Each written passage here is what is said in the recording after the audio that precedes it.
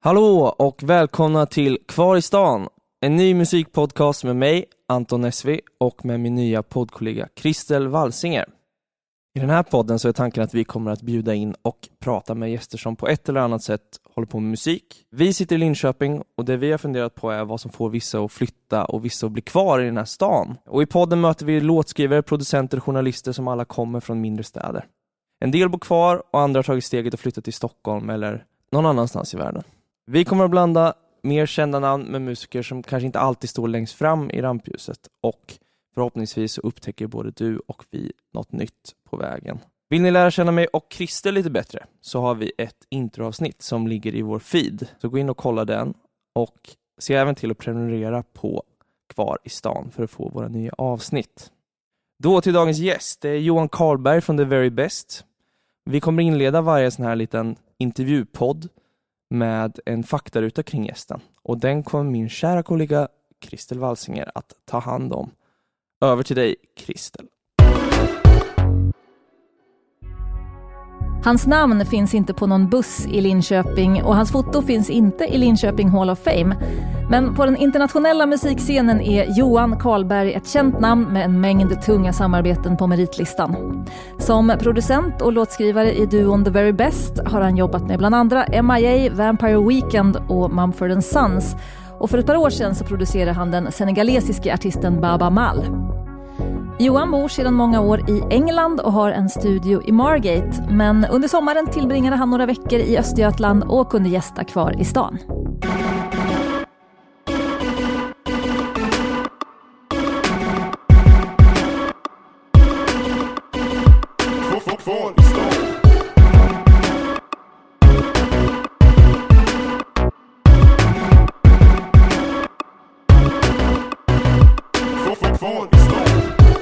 Välkommen till Kvar i stan, Johan Karlberg. Hej. Roligt Tack. att du är här. Ja, jättekul. Så himla fränt. Vi kastar oss rakt över det senaste som händer i The Very Best-världen. Om man följer The Very Best på sociala medier, då har det ju senaste veckorna åtminstone varit ganska mycket postningar med taggen Team Lazarus. Ja. Vem är Lazarus? Berätta hela den här historien. Lazarus är en gatumusikant i Malawi och han har albinism. En kompis till mig som är från Malawi men bor i England visade mig en liten film som en liten mini-intervju med honom, och där man hör dem spela ett par låtar för ett par år sedan. Och jag ville åka dit och göra en skiva, men det var så ett typiskt projekt där ingen vill investera några pengar och det är dyrt att göra och komplicerat liksom. Men med The Very Best, jag och Essa hade gjort en låt för några år sedan just om det problemet som folk med albinism i den delen av Afrika, liksom, hur de jagas och dödas och deras kroppsdelar huggs av och säljs för witchcraft, häxkonst eller man säger liksom. Man tror att det är magiska krafter i... Precis, i deras i ben kroppen. särskilt och hår och hud och sådär liksom. Så Shit. särskilt barn. Så att det Barn så, särskilt. alltså oftast är det så att folk springer in liksom i små byar och sådär och på natten och kanske hugger av en arm eller 2 armar på barn och tar dem liksom. Och det där är ett jättestort problem i Tanzania, Malawi och i den regionen. Så The Very Best gjorde en låt om det för några år sedan som vi aldrig släppte, men vi hade tänkt göra en video, ville åka dit och göra någonting speciellt, kanske någon mini-dokumentär eller någonting om problemet. Men det hade aldrig blivit av, men så när jag fick se honom, filmen på honom, så var det liksom, kände jag igen att det var någonting viktigt och något vi borde göra skivan för att få uppmärksamhet och någonting dokumentärt om det. Så det slutade med att jag kontaktade lite kompisar till mig som har ett filmbolag i Los Angeles som heter Riot, som är mycket extrema dokumentärer. Och de var med på att göra det och betalade för skivan att göra. Så vi åkte dit i juni och hittade Lazarus, eller vi hade hittat honom innan.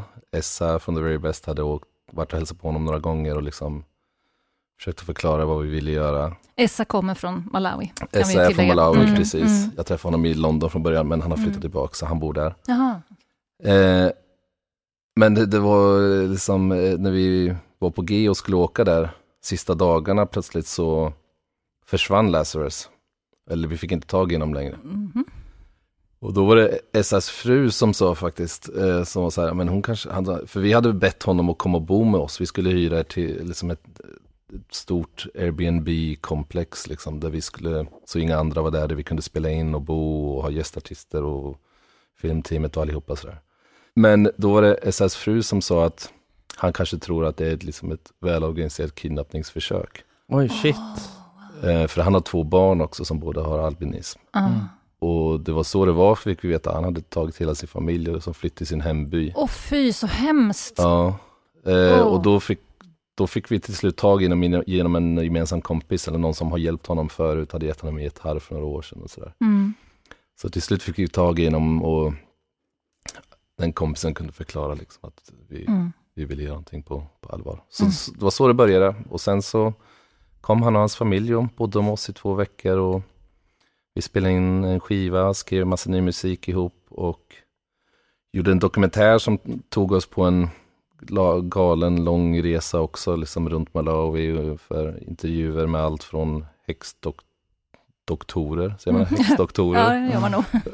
Häxdoktorer som liksom använder, eller de nekar såklart till att just de använder de kroppsdelarna, men det var sjukt, helt otrolig resa, otäck och ledsam men jättepositiv samtidigt liksom. Det var i juni, så det var inte så länge sedan. Och sen har vi hållit på med det mycket. Jag håller på att göra klart skivan nu. Vi planerar att släppa en singel inom en månad eller någonting. För att det har blivit mer uppmärksamhet på det redan än vad vi kanske tänkte. Filmen och skivan kommer inte förrän kanske på mitten på nästa år. För att de måste släppas ihop och på ett väldigt organiserat sätt. Så. Okay.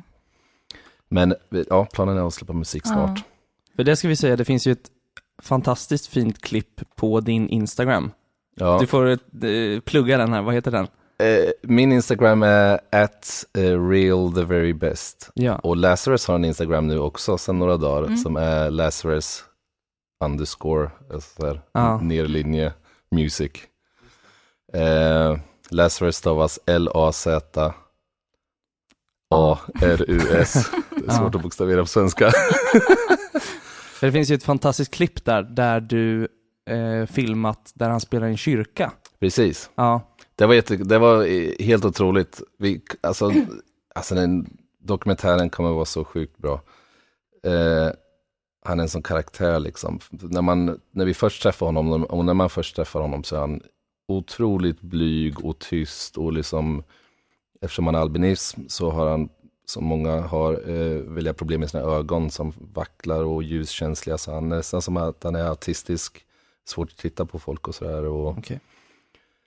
Så första intrycket är att han är väldigt blyg och liksom man får inte ut så mycket av honom. Men ju mer vi började jobba med honom och liksom lära känna honom, så varje dag var någonting nytt som liksom förvånade oss jättemycket. Och kyrkan var kanske inom 4 dagar när vi hade varit där, så ville vi, det är den kyrkan som han går till normalt. Och vi hade frågat pastorn om vi skulle kunna få komma dit och filma någonting, och det fick vi jättegärna, och pastorn sa att han då i så fall ville göra ett tal liksom, om problemet som folk med albinism har liksom, och jagandet och dödandet och så. Vilket var helt otroligt. Och sen så efter det så, vi hade tagit med Lazarus gitarr ifall det liksom blev att han skulle spela, men det var inget planerat. Men pastorn efter det här talet, liksom alla står upp och det var så här grym känsla, så bad han om att komma och spela. Och då startade också med liksom när Lazarus så här, sitter huvudet nere på en liten stol liksom. Och det var bara på det sättet vi hade sett honom spela överhuvudtaget fram tills dess. Och så bara, plötsligt så flyger han upp och så här, vi hade ju mickat honom för dokumentären, och så micken flög till andra sidan av rummet och började dansa och liksom drar igång som tusan och alla sjunger med och så här, det är världens grej av det liksom. Ja, sånt jäkla drag är det ju. Ja, jätteroligt. Var det en låt han hade kommit på då också? Ja, den hade han hittat på då. Och det var någonting vi lärde oss snabbt också, att för första dagen när vi var där så tänkte jag att jag spelar in alla låtar han har, bara en tagning liksom, så att jag kan titta på. Han hade sagt att han hade typ 20 låtar. Så alltså, första dagen spelade vi in allihopa, så kan man sålla lite och veta vilka man ska fokusera på. Vi hade spelat in 22 låtar eller någonting första dagen. Och dagen efter hade vi spelat in 8 till eller någonting, så var det kanske 30. Men vi insåg snabbt liksom att varje gång han gjorde en spelning eller vi satt honom framför folk och spelade, då var det alltid en massa nya grejer som vi inte hört. Så men vad är det där för låtar? Men det är bara att hitta på det nu liksom. Så det var konstant påhittade nya låtar som man så jagade efter att försöka förstå vilka låtar vi skulle producera och vad som var bäst liksom. För han bara skrev hela tiden. Men alltid bara så freestyle skrivade medan han gjorde en spelning liksom. Nu har ju Madonna dykt upp i sammanhanget kring Lazarus också. Berätta. När vi var där, först och främst, Madonna har ju, hennes barn är från Malawi och hon har flera barnhem, sjukhus, skolor och liksom väldigt aktiv med sin välgörenhetsorganisationer där ute liksom. Så hon är ju mycket där. Och när vi var där, bossen för dokumentärbolaget Bryn, han känner en kille som heter Trevor som jobbar nära med Madonna med alla grejer i Malawi. Och han hade sett då att vi var där och höll på. Så de blev jättenyfikna och undrade vad vi gjorde och vem Lazarus var och allt sånt där liksom. Och sen sa de att de skulle komma dit några veckor senare, vilket var nu, förra veckan, har hon varit där en vecka. Skulle inviga en ny skola och sådär. Så då bjöd hon in Lazarus för att spela och komma och hänga lite förra torsdagen. Så det var så det började och det gick jättebra och sen så hängde de lite till och så i förrgår så var han inbjuden och käka middag med dem och spela lite för familjen och sådär. Och hon verkar ha blivit helt såld. Och liksom, hon kanske stjäl honom ifrån dig. Ja, precis. Ja. Nej, men hon verkar liksom, det är jättekul. Hon verkar som hon verkligen vill vara med och liksom försöka hjälpa honom och det allmänna problemet med liksom, se vad det leder. Det är tidigt, men jättekul. Hur anses det i Malawi, hennes projekt och allt hon gör? Har hon ett gott anseende? För ibland blir det väldigt problematiserat när det kommer en vit person och ska rädda afrikanska länder. Det är ju lite så. Precis. Och hon fick väldigt mycket kritik i västvärlden. Särskilt runt då när hon adopterade sina första 2 barn. Men det där, alltså i Malawi är det ju enormt omtyckt. Nej, alltså folk älskar henne och ser henne som bara en jättegrym person som hjälper till liksom, och ser till att bra skolor öppnar i regioner där det inte finns några pengar till det annars. Ja, just. Det är lätt att intellektualisera saker på andra sidan jordklotet, kan man säga, när behoven är lite olika beroende på var man är. Det är ofta så. Ja, exakt. Men det är en fin start på karriären då för Lazarus. Får ni bråttom nu och ge ut material då? Eller? Ja, det blir lite bråttom. Man vill inte liksom tappa momentum och vi hade kanske inte tänkt att det skulle bli så mycket momentum än. Nej. Så ja, vi ska försöka få ut lite musik och dra ut på allt. Men vi ska tillbaks. Jag tror jag åker tillbaka i september för han ska spela på Lake of Star-festivalen och sen åker vi tillbaka en vecka i november för mer filmning och lite mer inspelning. Alltså hans historia är helt sjuk personlig historia och allt med liksom folk med albinism generellt och så vi hann inte klart. Morgonen innan filmregissören skulle flyga hem så hade jag och Lazarus båda gjort en varsin intervju till en stor tidning några dagar tidigare. Och det kom ut den morgonen han skulle flyga. Och vi var inte med när Lazarus gjorde sin intervju. Så vi hade inte koll på vad han hade sagt. Så vi läste artikeln och då berättade han för journalisten att han blev kidnappad för 2 år sedan.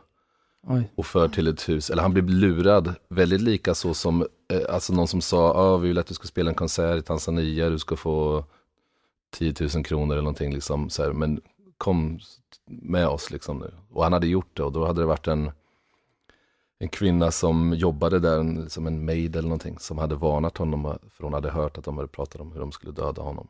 Så hon hjälpte honom att rymma och det fick vi veta liksom en timme innan han skulle flyga hem och vi trodde dokumentären var klar och allting.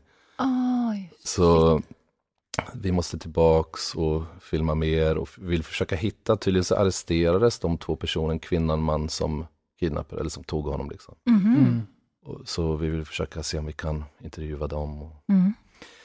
Så vi ska tillbaks så och vi filmade så mycket grejer och spelade in så mycket musik så förhoppningsvis så kan man liksom släppa en massa grejer i ett år fram tills man är redo att släppa albumet och filmen kommer. Ja, det ska bli så sjukt intressant att se och höra. Vilken hisspitch bara det. Det är fantastiskt bra. Ja. Men fram tills dess, som sagt, tipsar jag igen att gå in och kolla på Instagram. För redan där kan man bli lite taggad tycker jag. Och ledsen. Nej, men precis. Det var några år sedan The Very Best släppte album under eget namn. Yes. Det var ihop med Mumford & Sons för ett par år sedan. Just det. Visst, det tänker jag inte riktigt på som våran skiva, men men det är väl det släppet som är gjort. Men kommer det här att ske under namnet The Very Best? Nej, det är en Lazarus skiva. Just det. Och jag är bara producent och Essa har sjungit mycket backing vocals och sådär på skivan. Och det är ett par låtar där han sjunger också ihop med honom. Men det är egentligen så har det inget med The Very Best att göra mer än att det är ni två. Ja. Men vad gör ni då? Kommer det att komma något med er snart? Ja, jag vet inte. Vi gjorde en EP, det måste vara när vi spelade Glastonbury för 2 år sedan så hade vi gjort en EP som skulle släppas inför Glastonbury med alla gästartister som vi hade med oss på Glastonbury, 16 stycken som vi tog med. Oj. Allt från The Temper Trap och African Boy, Trills, ett tjejband som jag jobbar mycket med och massor. Så hade vi gjort 5 låtar som vi skulle släppa. Men det var ville göra det utan bolag så det var jag som skulle gjort det och sen så blev det inte av. Och sen så blev det så för sent och då sket vi det. Men vi vill ju just göra en ny skiva när vi kommer igång igen. Men vi hade tänkt att kanske göra en ny skiva nästa år. Men nu håller vi på att dra igång några andra stora projekt som kanske tar upp hela nästa år. Jag vet inte, men det är sådär. Ni är väldigt projektiga. Ja. Mycket samarbeten. Och det är liksom, jag tycker inte det är jättekul att turnera så att när man drar igång The Very Best igen då ska man göra en skiva som kostar en massa pengar. Och sen så ska man turnera i 2-3 år även om man försöker att liksom hålla det till det så lite som möjligt så tar det ändå massor tid liksom. Och det är jättekul men alltså, det är inte riktigt vad jag liksom tycker är roligast med musik. Vad är det du inte gillar med turnerandet? Jag vet inte, man får inget gjort. Nej. Man bara så här reser och sen så står man på scen i en timme och det är ju kul då och sen så reser man igen och varje gång vi ska turnera så här, den här gången ska vi så här skriva på turnén och spela in och jag ska få jobb gjort. Turnébussstudion kommer upp där. Men den existerar så inte sällan för mig. Det liksom, inget blir gjort, jag svarar knappt på e-mail och så har man kommit efter med allt annat och tappar kontakter med artister man vill jobba med. Nej, jag vet inte. Det är väl lite mörk förklaring, men lite så känns det ändå. Det är så många känner tror jag. Just att det är det som jag föredrar att vara i studion eller jag föredrar helst att göra sådana här projekt som Lazarus så när man får liksom åka på äventyr och lära sig saker och göra. Men kan du inte berätta lite om hur Very Best, även om det är många år sedan ni träffades så sattes ihop. För alla som lyssnar tror jag inte det är självklart. Very Best har ju haft åtminstone flera P3-hits, vet jag som har jobbat där. Jag har meddelat Johan ibland. Nu ligger ni på spellistan. Supermom, Warm Heart of Africa, Joshua Likuti är sådana låtar som har spelats mycket. Kanske fler också. Men hur började ni? Jag bodde i ett hus i östra London och precis snett utanför huset så fanns det en junk shop med massa möbler och allt möjligt skit. Och den affären drevs av Essa som är sångare i The Very Best. Och vi var 3 i The Very Best på den tiden. Och den tredje killen, hade köpt en cykel av honom. Och Essa hade nämnt att han var trummis, tror jag. Ja. Och då tänkte jag att liksom han var så här, spelade någon cool afrikansk hembyggd trumma liksom. Självklart trummade. Rasistiskt. Ja, men så var det inte, va? Nej, så var det inte. Jag bjöd in honom till studion och då insåg jag att han liksom var en vanlig trummis. Men då var han redan där, så jag spelade lite musik som jag höll på med och slutade med att han sjöng på en låt istället och visade sig att han var jätteduktig sångare och låtskrivare. Så det var så det började. Och det var också lite så här flöt på väldigt bra i början liksom. Vi gjorde ett album och släppte ett mixtape som gick jättebra och mixtapet, liksom, allt gick fort och vi liksom lite Lazarus-känsla. Det drog iväg liksom. Men jättekul. Och sen så körde vi vidare på det till och från liksom. Essa flyttade tillbaka till Malawi, så oftast så, eller sen dess så har vi gjort alla skivor där. Jaha, ni spelar in allt där nere? Ja. All right. Essa kunde inte komma tillbaka till England på 8 år. Så, aj då, visumproblem. Ja, precis. Men när han äntligen gjorde det, den här skivan jag pratade om som vi gjorde till Glastonbury, den spelade vi faktiskt in i England, i Margate, där jag bor. Ja, just det. Så det var första gången, men så typ. Det är ett ganska långt steg från liksom Linköping. Hela den vägen liksom. Har du reflekterat över varför det blev så? Varför du hamnade där du hamnat? Alltså, jag flyttade till London från Linköping när jag var 19. Så fort jag gick ut gymnasiet, för mina kompisar var äldre. De hade bott i Amsterdam några år. Jag var så här avundsjuk att jag var tvungen att gå kvar i skolan och inte kunde flytta till Amsterdam. Och sen så när jag gick ut gymnasiet, då hade de flyttat till London och bodde i squat, så här, ockuperade hus. Så då packade jag min väska och åkte dit liksom. Och squattade i några år, gjorde nästan ingen musik.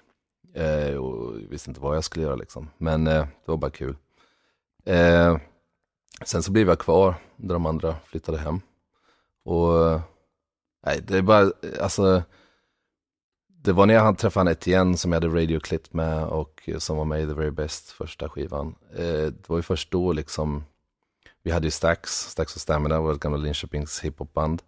Där du rappade. Precis. Jag rappade och producerade. Ja. Och vi släppte en skiva då när jag bodde i London. Så vi höll på ändå med Stax fortfarande då. Ungefär i samma tid som vi startade Radioclit. Men alltså jag hade länge då känt att rapbandet var inte riktigt min grej. Men jag hade inte heller sett någon inväg i liksom producentyrket på något vis. Eller jobba med andra artister. Men det öppnade upp den dörren lite mer, så på så vis så gled jag in mer som producent och låtskrivare och kunde sluta att rappa.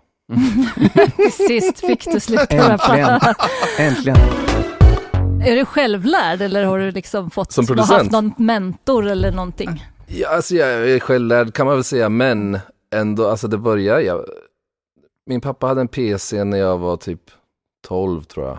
Och GZ från Stax och Stamina lärde väl mig och Robban Walsinger att göra beats eller att göra musik i ett gammalt konstigt DOS-program som heter Fast Tracker.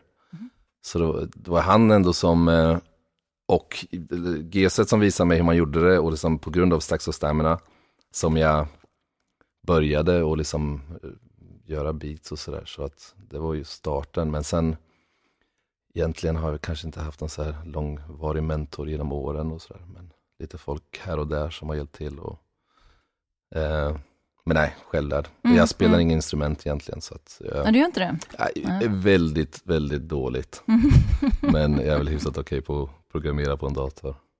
Det kan bli rätt skön kombo där av att man är lite kanske respektlös inför vad det innebär att vara producent och vad man får sätta ihop med afrikansk musik. För att då läste recensioner på era första album, The Very Best, och där lyftes liksom just det här att det här är inte Paul Simon som åker och träffar afrikaner och gör musik utifrån sin egen bild av vad afrikansk musik ska vara, utan här har vi ett möte som bara liksom får vara på musikens villkor. Utan en massa sociala, kulturella överbyggnader, utan liksom... Precis, alltså när jag träffade Essa, det var inget liksom... Den första låten vi gjorde hette Chalo, den var med på första skivan. Det var en beat som jag hade gjort till Kano, som var en grime-rappare. Som inte blev av. Så liksom det var aldrig så här att vi ska mötas på något visst sätt liksom, och så har det aldrig varit med The Very Best. Och jag är inte, alltså jag kan önska ibland att jag spelade instrument och var mycket duktigare på det här, men jag hade ju säkert haft en total annan vinkel på mitt musikgörande som kanske hade varit helt ointressant i så fall. Så man får nog vara nöjd att det är som det är ändå. Det är också en styrka som producent, att då får du lyfta liksom, vad är styrkan i dig istället. Ja, liksom, man får lösa grejer, och man gör grejer på konstiga sätt, och alltså så där, alltså ända sedan Stax-tiden, jag kommer ihåg liksom när jag började göra beats, liksom Robban och Geset bara garvar jämt för de lät så jävla konstiga, liksom, jag förstod inte hur man så programmerade, så det startade om vid ett tillfälle, men ändå så rappar vi på det för att det lät så konstigt liksom. Och det där tror jag haft med mig, att liksom man kan göra konstiga grejer liksom. Ja, men det kom många fina bilder att ta på när du höll på att bygga studio i Margate. Yes. Berätta om den studion. Hur länge har du kört den studion nu? Jag började jobba i den i april 2017. Så jag har varit inne där i ett drygt år. Ja. Och vi tog lokalen april 2016. Jag och en mix engineer och producent också, Ash Workman. Han gjorde Christine and the Queens och Metronomy och sådär. Vi båda flyttade till Margate nästan exakt samtidigt och började leta lokal för att bygga studio. Varför just Margate?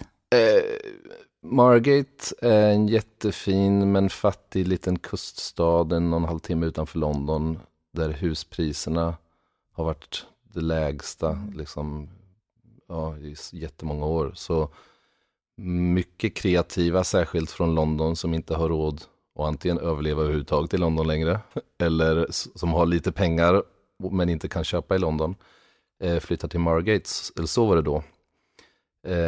Som vissa producenter flyttar tillbaka till Linköping för att de inte har råd att bo i Stockholm.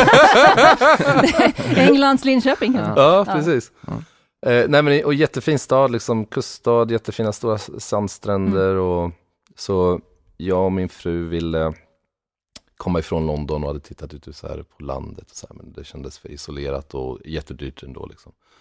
Men vi såg en chans att kunna köpa hus, så vi gjorde det. Och det var nog det bästa vi gjort på väldigt länge. Så det finns inte så mycket laglokaler och sådär, men det fanns lite då fortfarande kvar. Och vi hyr en väldigt stor laglokal i den gamla tågstationen som vi lyckades hitta då 2016 i april. Och det tog ett bra tag innan vi hade råd och liksom kunde förstå riktigt vad vi skulle göra innan vi började bygga. Men sen spenderade jag och min mamma och pappa 6-7 månader eller någonting och byggde studion. Vilket härligt projekt att göra med sina föräldrar, känner jag. Ja, jättekul. Ja. Vi brukar ha oktober, det brukar vara vår byggmånad. De kommer över så bygger vi någonting. Men det där var ett väldigt det var en byggvinter. Men helt otroligt. Och sån där grej som man aldrig skulle kunna göra i London liksom. Det skulle kosta otroligt mycket. Och man skulle inte ens hitta en sån lokal liksom. Så det var jättekul att äntligen ha en ordentlig studio att kunna jobba i.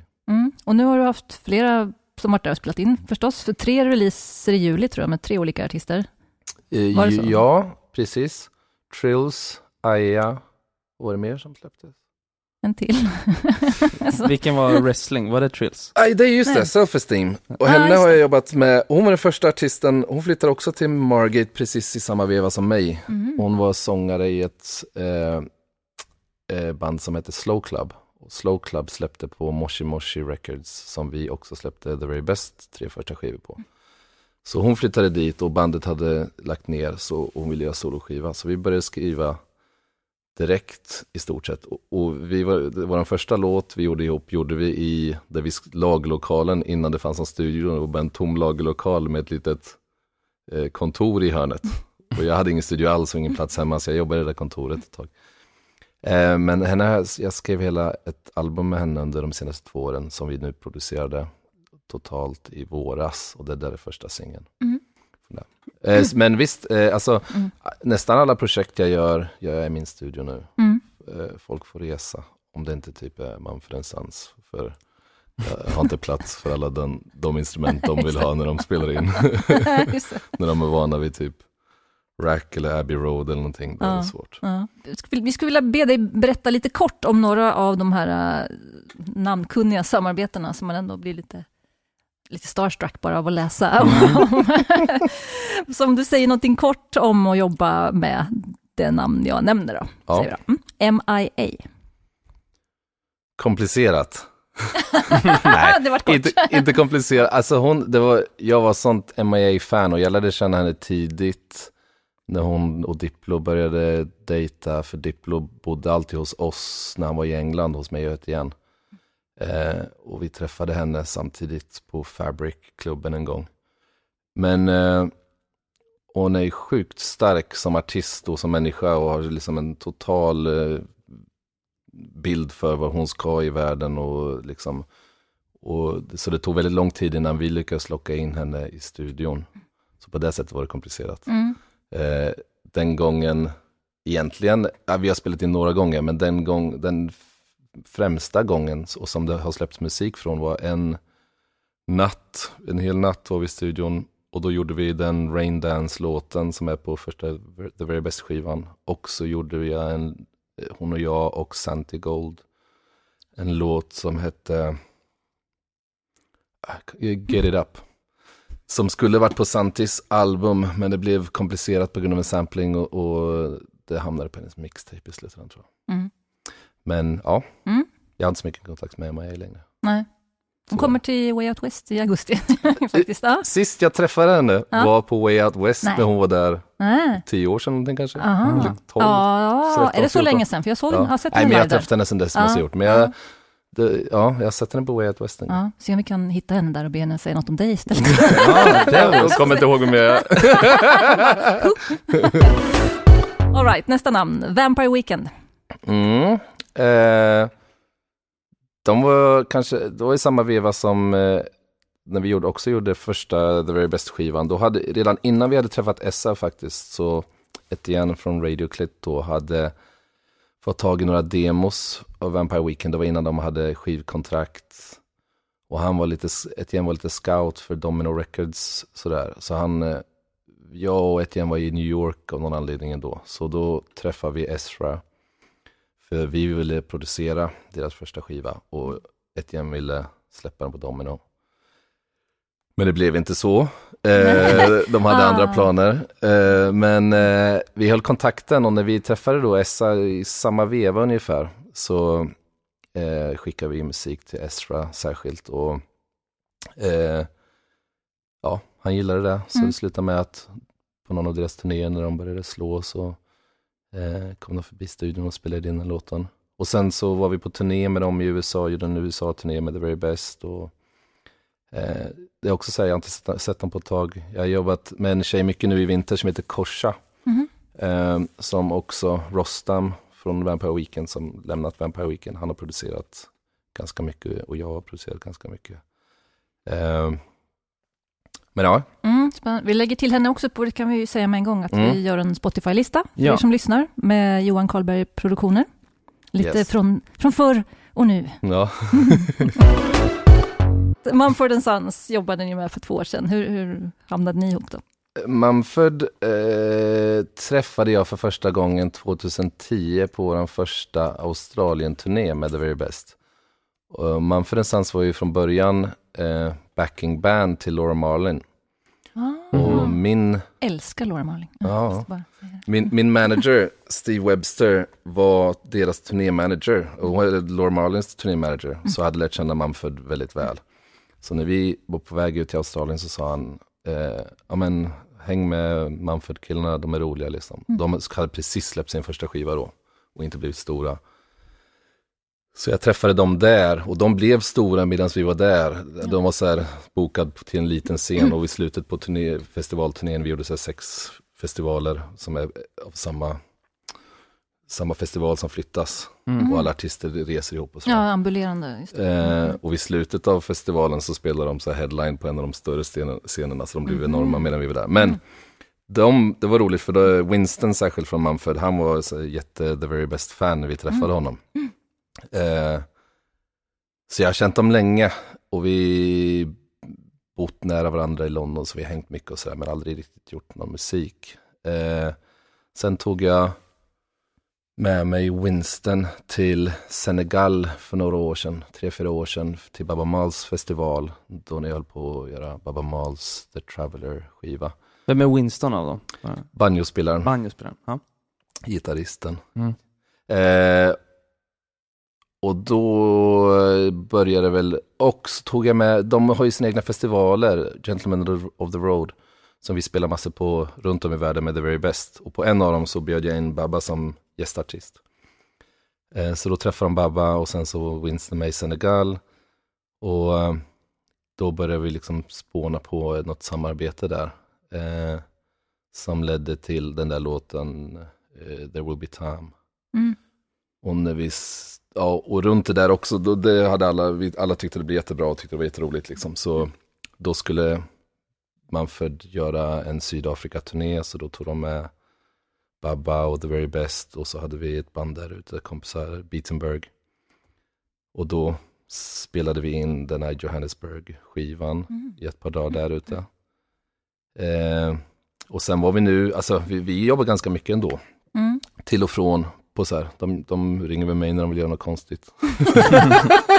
Call that Swedish guy.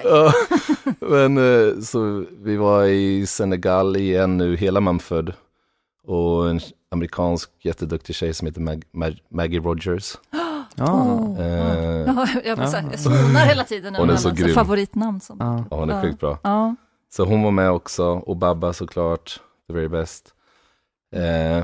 Och alla spelade på Baaba Maals festival ihop och individuellt, och så spelade vi en massa musik och skrev och sådär. Men det är inte släppt något från det.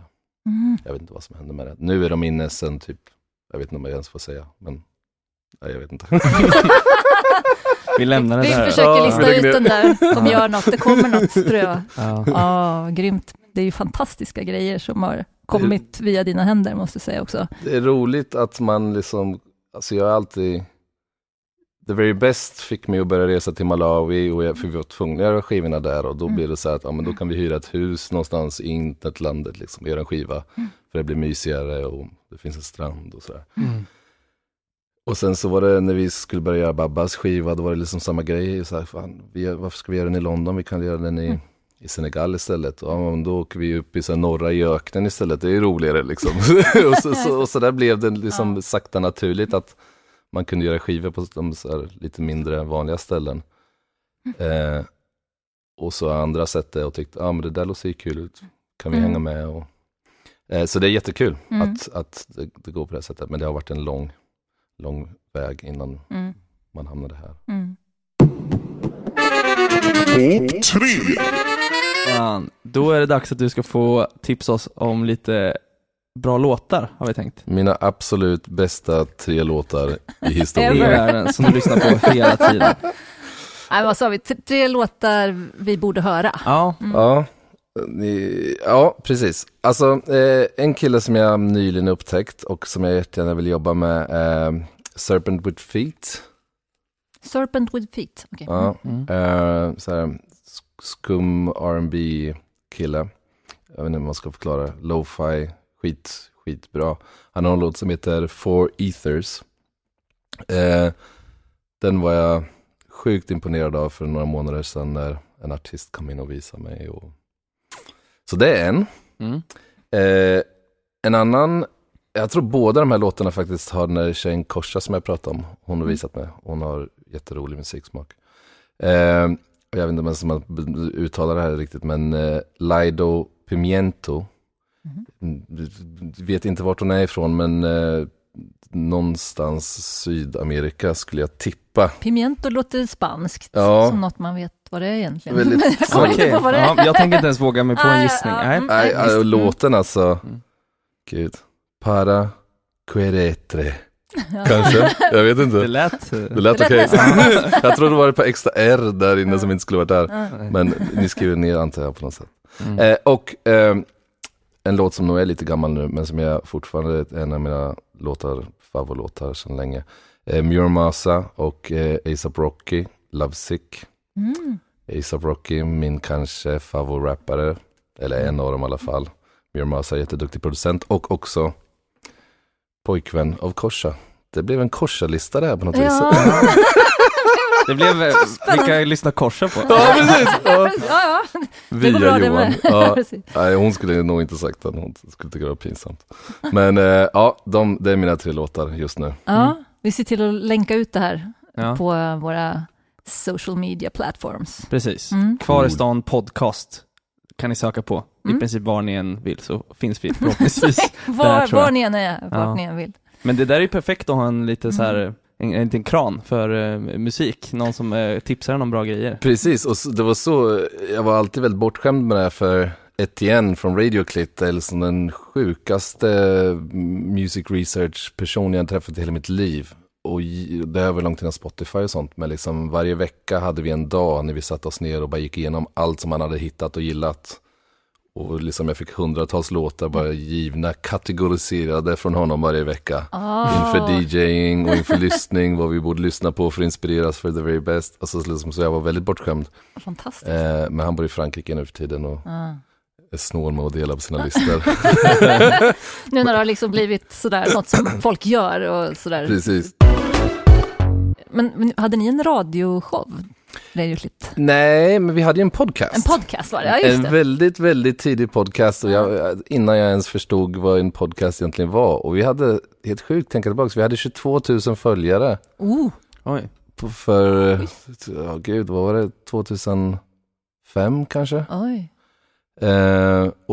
Men det förstod man inte om det var mycket eller lite då. Jag kommer inte ihåg att jag tänkte det då, men jag vet att... Det låter jättemycket nu tycker jag. Ja, jag tycker det låter mycket nu också. I min värld i alla fall. Men så vi gjorde kanske så här 20 avsnitt eller någonting när vi bara satt och drack bärs och lyssnade på musik och snackade lite skit. Oftast var det mest musik. Den podden vi borde göra. Varför tar vi hit gäster? Vi kan dricka öl och snacka skit. Men då kan du ge oss lite goda råd då, på hur man gör en bra podd. Du får skicka över dina lyssnare då. Ja, precis. Jag kan skicka över poddarna. Ni kan ta över våran podd. Ja. För jag har dem på jag såg dem på min iTunes härom veckan när jag satte upp en ny dator i studion.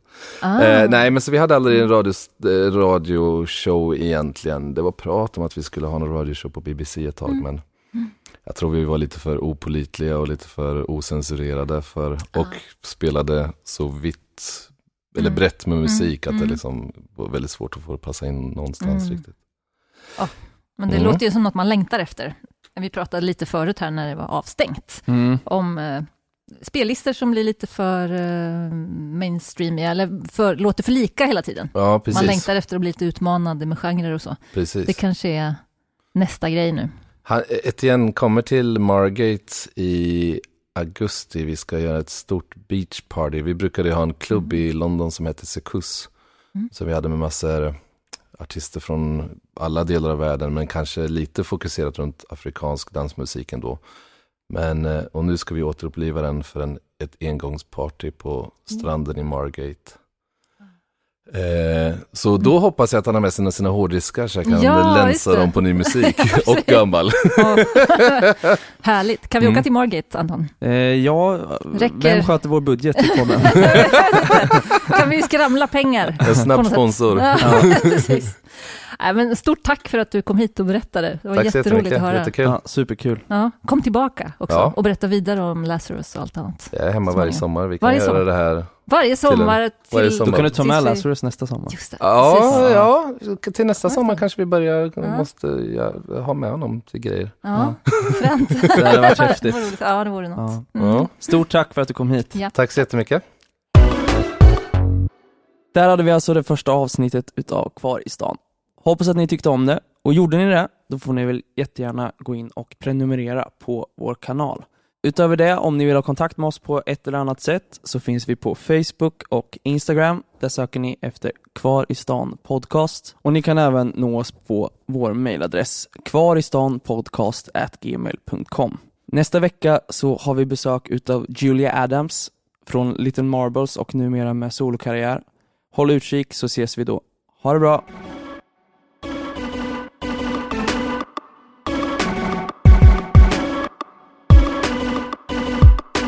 Kvar i stan.